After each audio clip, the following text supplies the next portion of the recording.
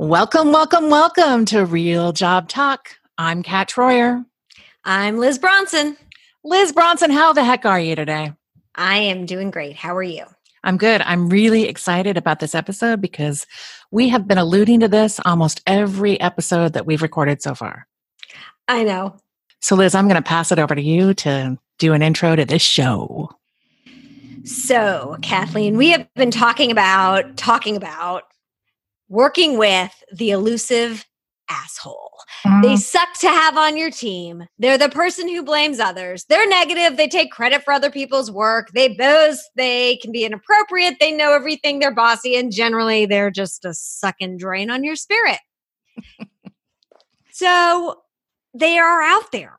And honestly, they're tough to deal with. And so we have put together a show today to talk about how to not hire them, how to work with them if someone else hired them, because of course, after listening to this, you would never, how to coach them, how to manage them out of your group, project, or organization. And most importantly, how to survive having to deal with an asshole on a day-to-day basis. Self-care, baby, self-care. Mm-hmm, mm-hmm. So let's get right into it because I'm just so excited. I can't wait. So how do you spot an asshole, Liz? Well, they show up in the interview process. And the way they show up is a number of different things. One, you can really find clue number one. And of course, anything that we say here is not all inclusive, every single person, every single thing. But some clues in the beginning are, for example, a spotty resume where there's lots of short stints, lots of gaps, and lots of consulting without actual consulting projects. Just I was working for ABC Consulting, but there's nothing to show that was done during that consulting. Mm-hmm. So it's a spotty resume that has a lot of short stints. One short stint, doesn't mean they're an asshole. Short stint after short stint after short stint, maybe a red flag. What else, Kat? Well, my assholeometer goes off when I am interviewing someone or trying to coach someone, which is nearly impossible, who is an asshole, when they never use we in the conversation. It's always me, I, me, I. Oh my gosh, I had one this week and they were talking about a project that was like a gigantic, mega company-wide project that they did by themselves. Right. I go, how many people were on your team? Other people were working on this and they said 250. Wow. It's funny, but I launched it. I did it. I'm like, red flag. Yeah. There might be an asshole in the building. Assholeometer on high. Red alert, red alert. What else, Kat? Well, when you ask them about successes, it's all about them, right? They don't. It's similar, but they did it all, right? Mm-hmm. They take all the credit. Yeah, and they're all about it. Like, and look what I did, and it's in a boastful, like braggy way. It's one thing to say, this is what I've accomplished, and I'm really proud. And my team and we all came together, and we delivered this thing, or whatever. We collaborated the best project of my life with this fabulous team. That's not what an asshole usually says. No, when you are interviewing, you absolutely have to toot your own horn, sometimes to the point that you're uncomfortable. Right. But the asshole doesn't get uncomfortable because it is horn tooting time. And they will give it their examples, however far back they have to go to talk about success.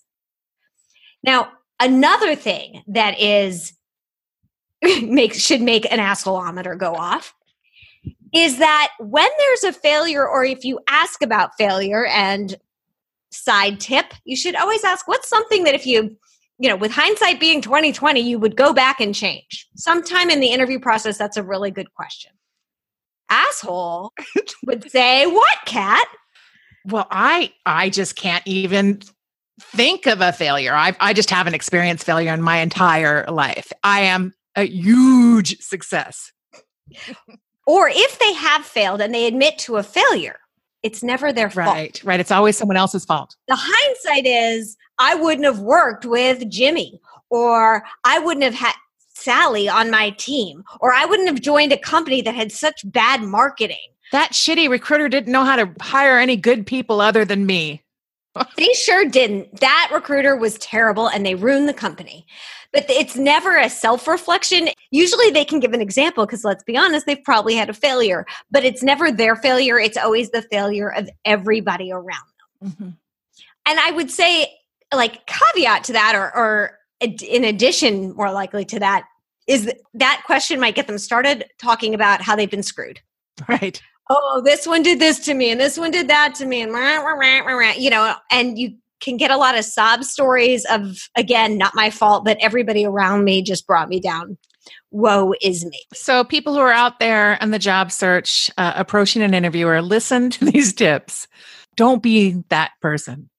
Yeah. And as a little tip in there, if you want to make sure that you take ownership for your piece of the puzzle. And a lot of times when things go wrong, it may not be your fault, but you have to be able to look back and reflect both personally and on the team and group effort and company effort and look holistically. But the finger pointing, I was perfect, everybody else wasn't, that is going to be a red flag to any good interviewer. Absolutely. When those people are on the other side of my phone, when I'm interviewing them, I just let them go.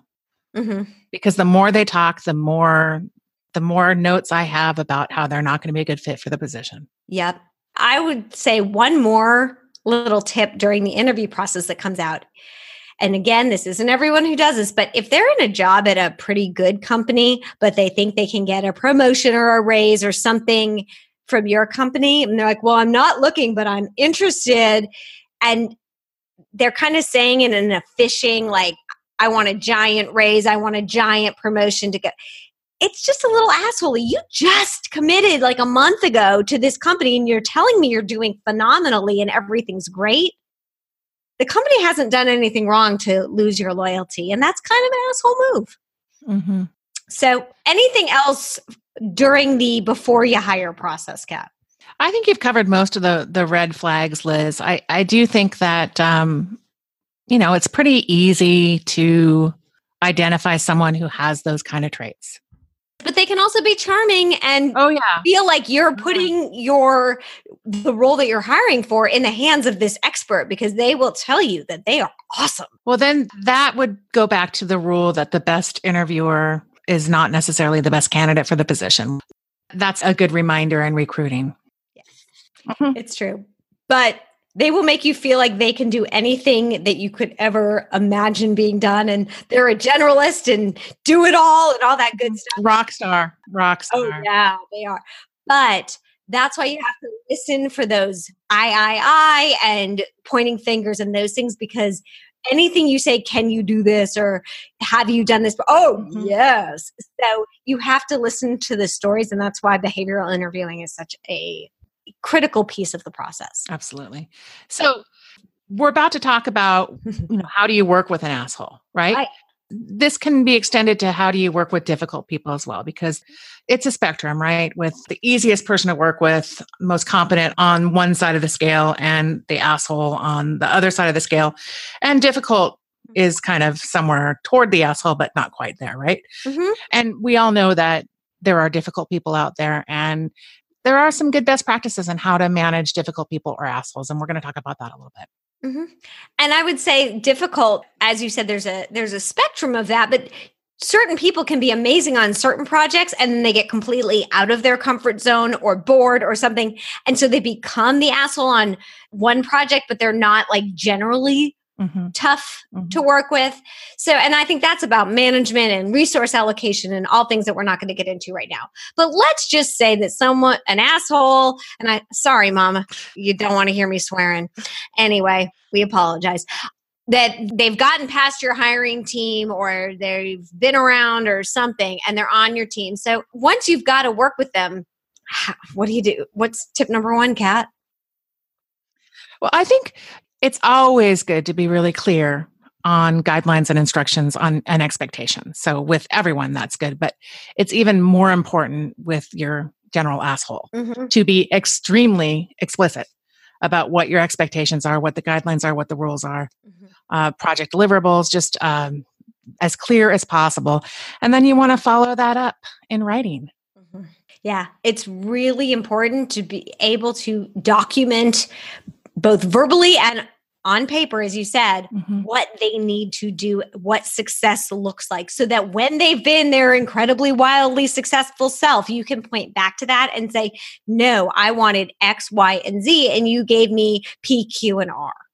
Yeah. So whenever you've got red flags like that, always after a meeting, do a little follow-up. It might take a little bit of time, but having an email in writing to refer to has saved me so many times.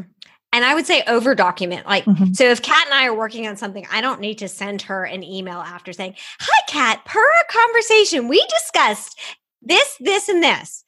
And just to make sure that she knows me and understands me, because we can communicate well and have a good relationship. If Kat was an asshole, which she is clearly not. Usually not. Then... Unless I'm really out of my comfort zone, right? But then I would say to her after the meeting that when we discussed the 3 deliverables, I would then follow up with a explicit email saying, per our conversation, these are the 3 deliverables for this week. You will be working on this. So-and-so will be assisting with this. Again, it's the CYA approach, but it's also so that they can't blame and put things around later. It's holding their feet to the fire of what they're responsible for. So they can't squirm their way out of it. Going back to sandwiching, you can always say, hey, it was good to meet with you today. I just want to reiterate what we discussed and the deliverables, and hey, holler if you need some help.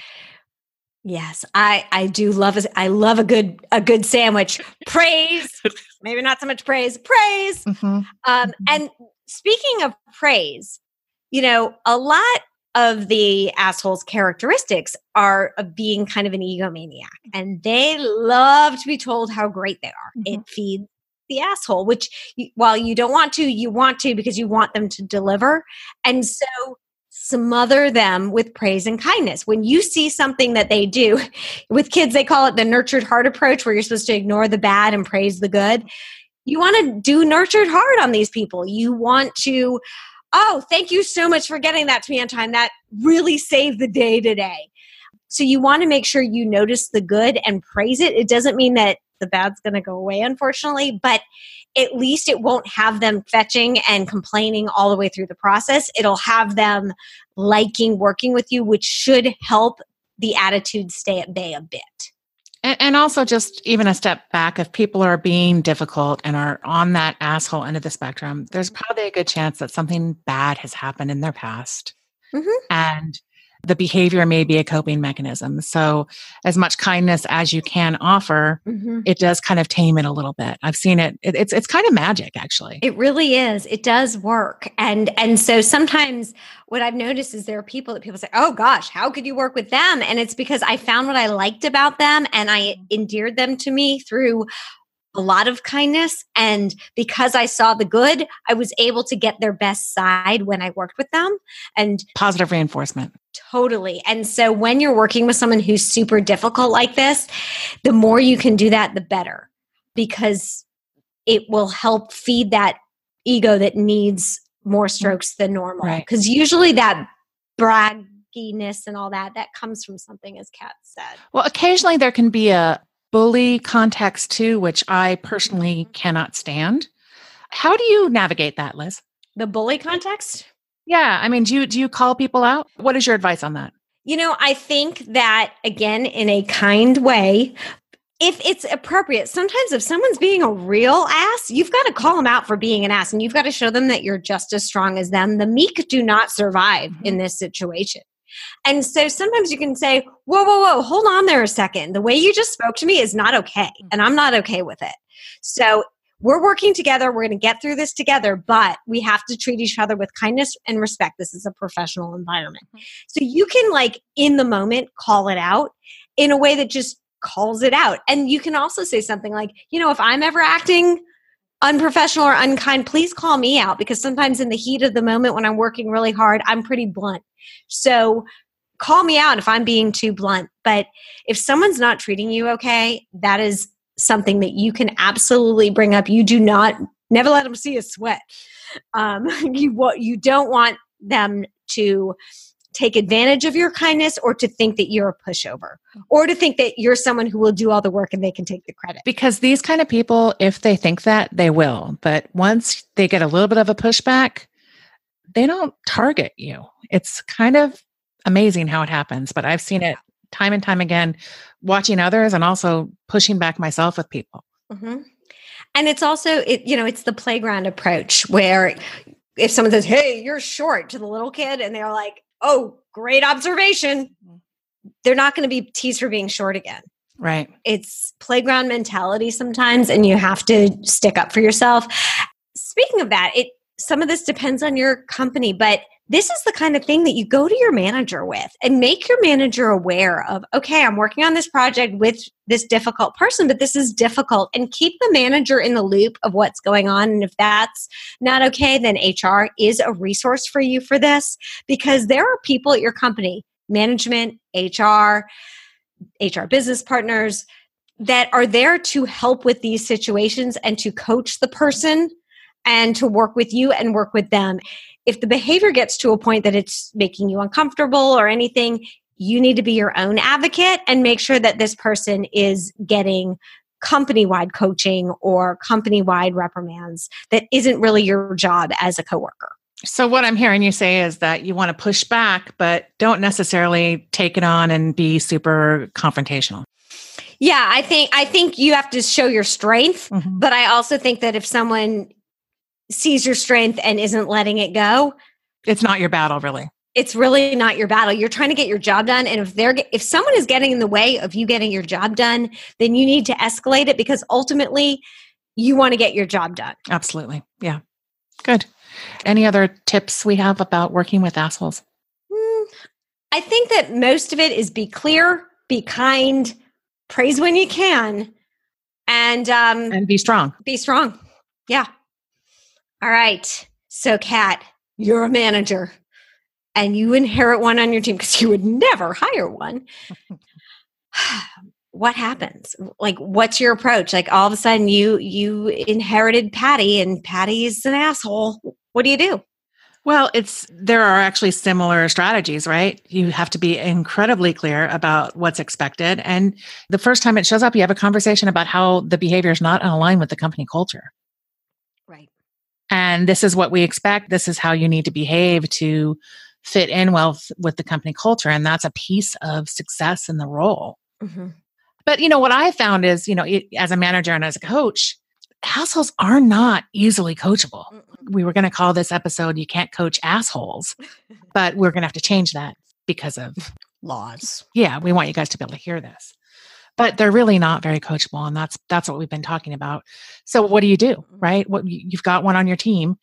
It's actually even more of a challenge for the manager to deal with them than to be a coworker. But and don't even try to coach them if you're not the manager. God forbid. Oh gosh, no. Pass that to the manager. It's just, that's their job.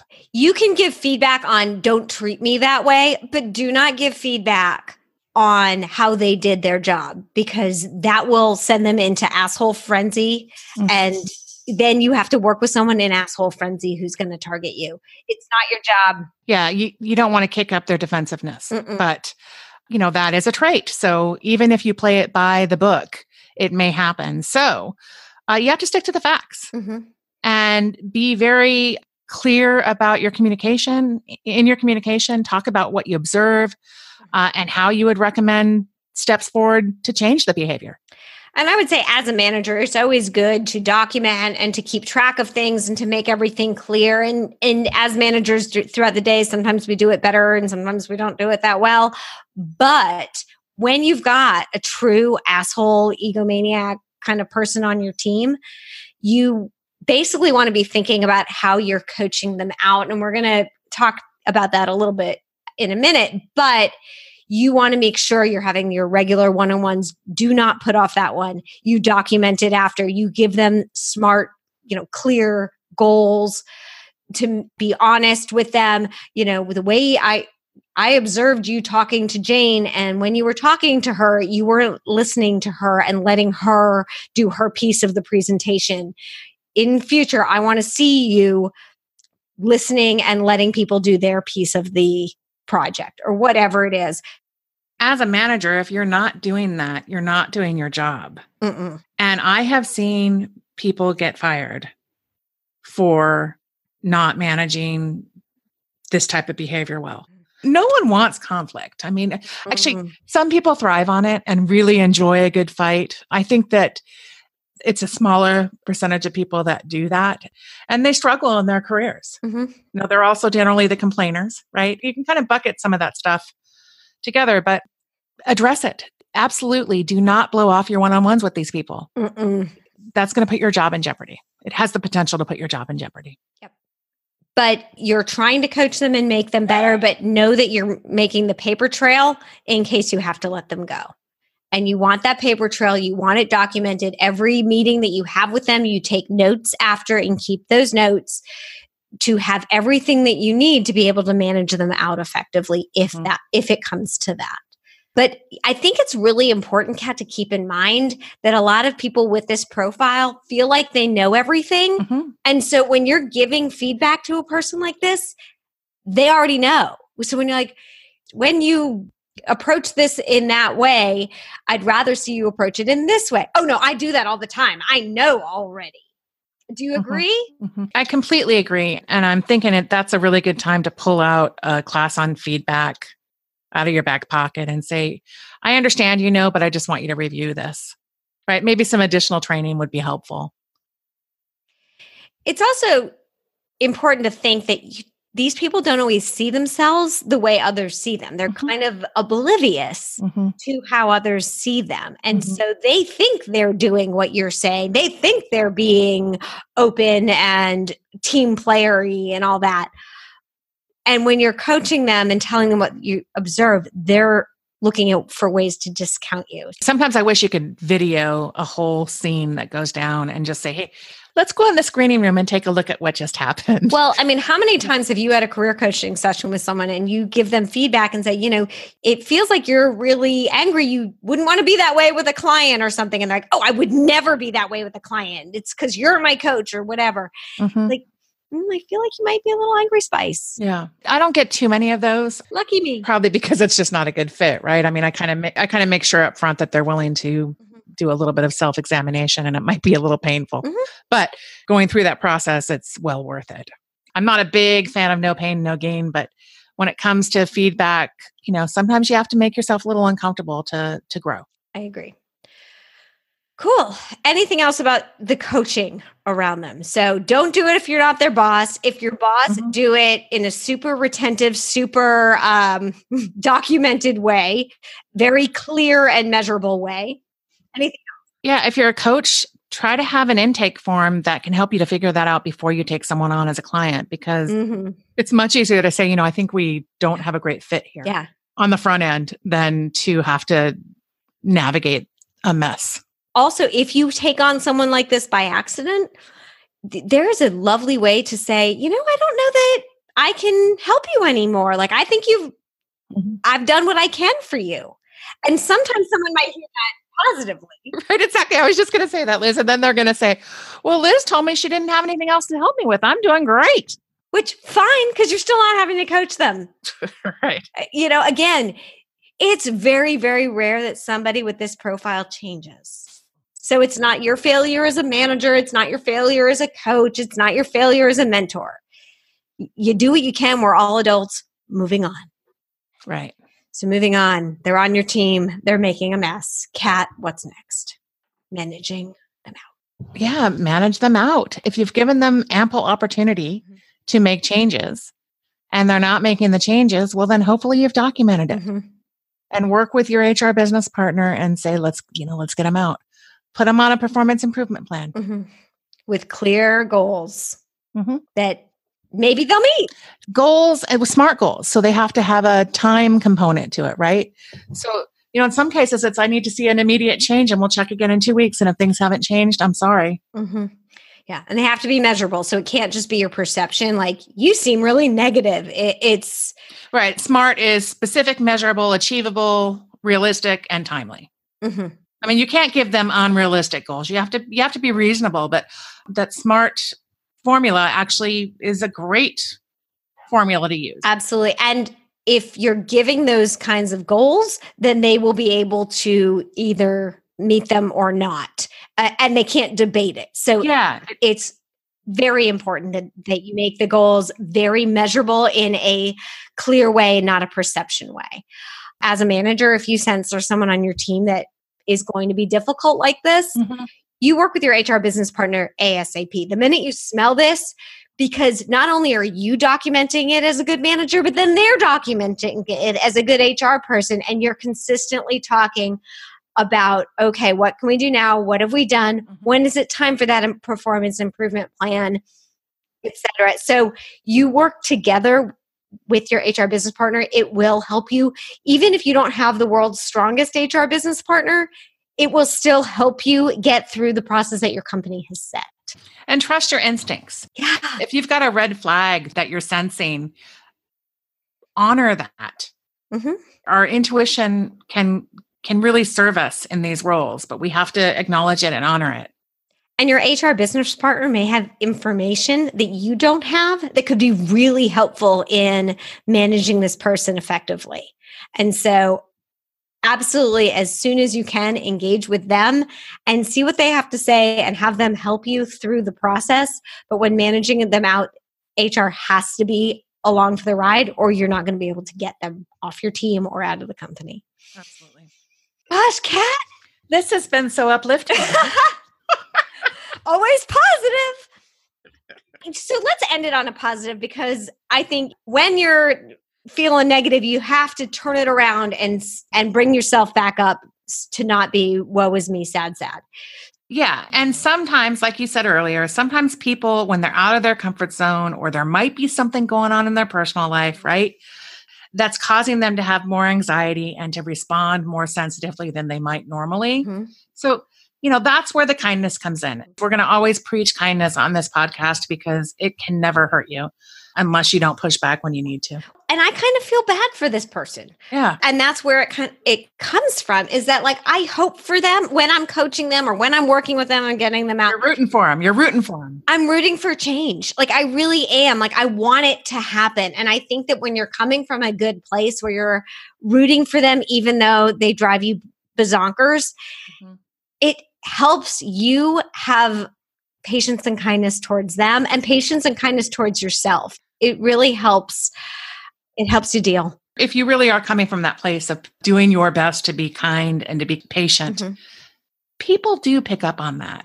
And there's a possibility that you're going to be able to appeal to the side of them that is more reasonable. And that's always the goal here. We're all human. No one's perfect, but gosh, people, try not to be an asshole, because you're so hard to work with. You really are. And it's the workplace. We're all going to do our thing and make our living. And like, if someone is making that an unpleasant place and you could lose other valued members of the team, you have to do what you have to do. Yeah. So while you treat them with kindness and compassion and know that, let's say they have a family or they have a, mom that they're taking care of at home or whatever, you can be kind, but also do what's in the best interest of your company at the same time. Your company's paying the paycheck. They're paying the paycheck and they are paying you to get your job done. And so you have to have that as a priority, but you can do that with kindness and respect. And I just thought of another thing, like, as hard as it is, try to keep the gossip down. Because sometimes the toxicity of this person spreads like wildfire and everyone's talking about, oh my God, Jimmy's such a jerk. And As a manager, it is your job not to fuel that flame. Try to put it out. And if someone comes like, I just can't work with Jimmy another minute, what do you do, Kat, as a manager? You give them some coping mechanisms and tell them that you're going to deal with this and that it's not for them to worry about and for them to focus on their job. And, suggest they go for a walk when it gets really bad, or to escalate, to CC me on emails. If it's that difficult, every email you send this person, CC me and I've got your back. Yep. You have to assure that you've got the good employees back and make them feel safe. And tell them you're dealing with it. Say, Mhm. I'm very aware and I am on top of it, but I'm really relying on you to stay positive and to not fuel this fire. Know that I'm on top of it. Know that I see it. I see you. I hear you. But now shut up about it outside of this office. Thank you for your feedback. And I ask that you come to me when you have more feedback. Yeah. Because that stuff can be toxic. It can. And so as a manager, you have an open door. As a peer of this person and stuff, really try to keep the toxicity down and the gossip down, because it will bring the whole team down. It can. And you don't want to give this person that power. No. So we know them. They drive us nutty. We work with them. It's tough. We hope that we're giving you some tips to kind of work through it, work around it, and make it as pleasant as possible. But if you've got any specific situations that you're struggling with at work, whether it's around assholes or any other job or career related question, feel free to shoot us an email. Mm-hmm. You can just hit the contact button on the Real Job Talk page, and that'll send an email both to Liz and myself. And who knows, we might even invite you on a future episode of Real Job Talk. Wouldn't it be fun to talk a real situation through? We can do some laser coaching, and that's what we're hoping to do. Mm-hmm. Great. Awesome. Well, thank you for joining us. Yeah. Kat, thank you for joining us. Thank you, Liz. As always, I enjoy our time together. Me too. So you can reach us at Real Job Talk on Twitter. And Real Job Talk Show on Facebook. And the best way to reach out to us is through our website, realjobtalk.com, and hit that contact button. We cannot wait to hear from you. And that'll send emails right to us. So until next time, thank y'all. Thank you. Bye-bye.